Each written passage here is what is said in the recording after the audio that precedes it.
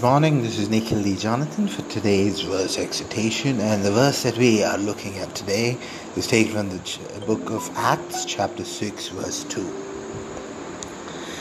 So the verse says, "The 12 summoned the full number of disciples and said, 'It is not right that we should give up preaching the word of God to serve tables.'"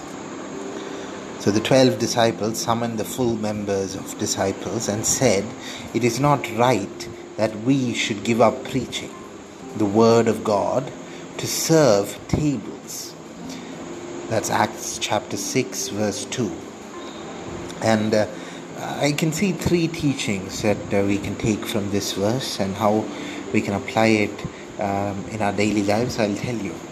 So the first of that is being a disciple of God.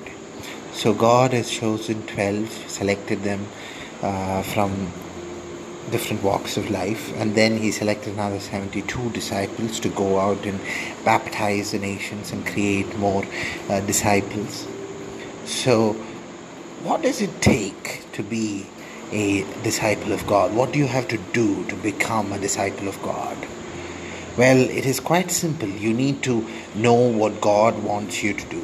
You need to completely be adherent to the Bible and the instructions and the regulations and the commandments.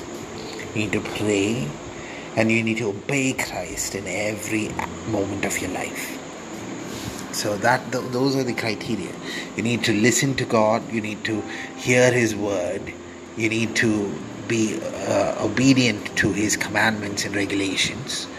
You need to pray unceasingly, and you need to be able to discern what is good and bad.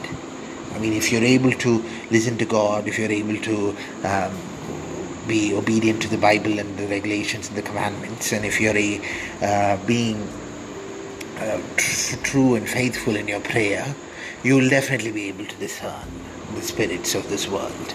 And once you're able to do all of these, once you're able to show yourself as a true Christian, and you're able to embody the completeness of what Christ expects of His disciples, then you are a disciple of God.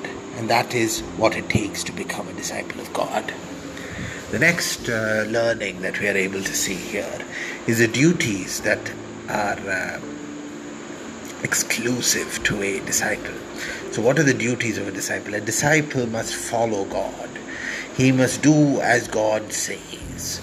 And whatever hardship or whatever obstacles that he faces, he will be able to overcome it through the power of God.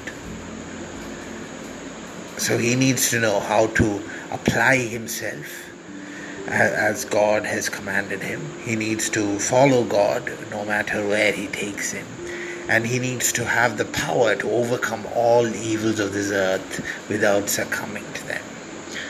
So those are the duties of the disciple. So he needs to follow God. He needs to work according to what God asks him to do. He needs to overcome all obstacles with the power of God.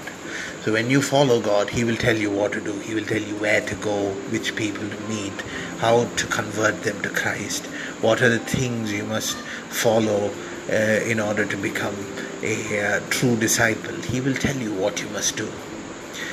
And from the data that we have gathered before in the historical lives of the disciples and also modern day disciples, we can see that the disciple has characteristics that are aligned with the fruits of righteousness.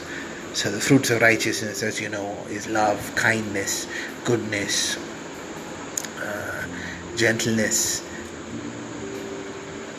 patience, peace, faithfulness, and self-control and love. So if a disciple is able to showcase these, then he will be able to carry out his duties to the highest order. And what are the things that a disciple mustn't do? That is also what this verse describes. This verse, you see, is saying that it is not right that we should give up preaching the Word of God, to serve tables. So a disciple must never put the worldly passions or his duties to this world or his selfish desires before God. That's all it takes. That's all that God wants you not to do. The rest of it, God will show you how to do it. So the only thing you mustn't do is put your interests, your selfishness before God. And those are not even your interests if you think about it.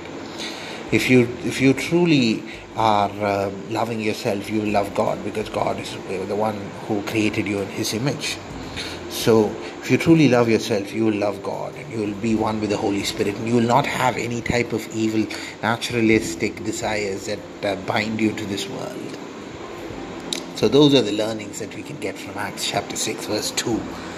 Number 1 is being a disciple of God. Number 2 is the duties of a disciple. And number 3, what a disciple must not do. Thank you for listening. This is Nikhil D. Jonathan for today's verse exhortation. Have a great day, and may the Holy Spirit of Christ stay with you every moment.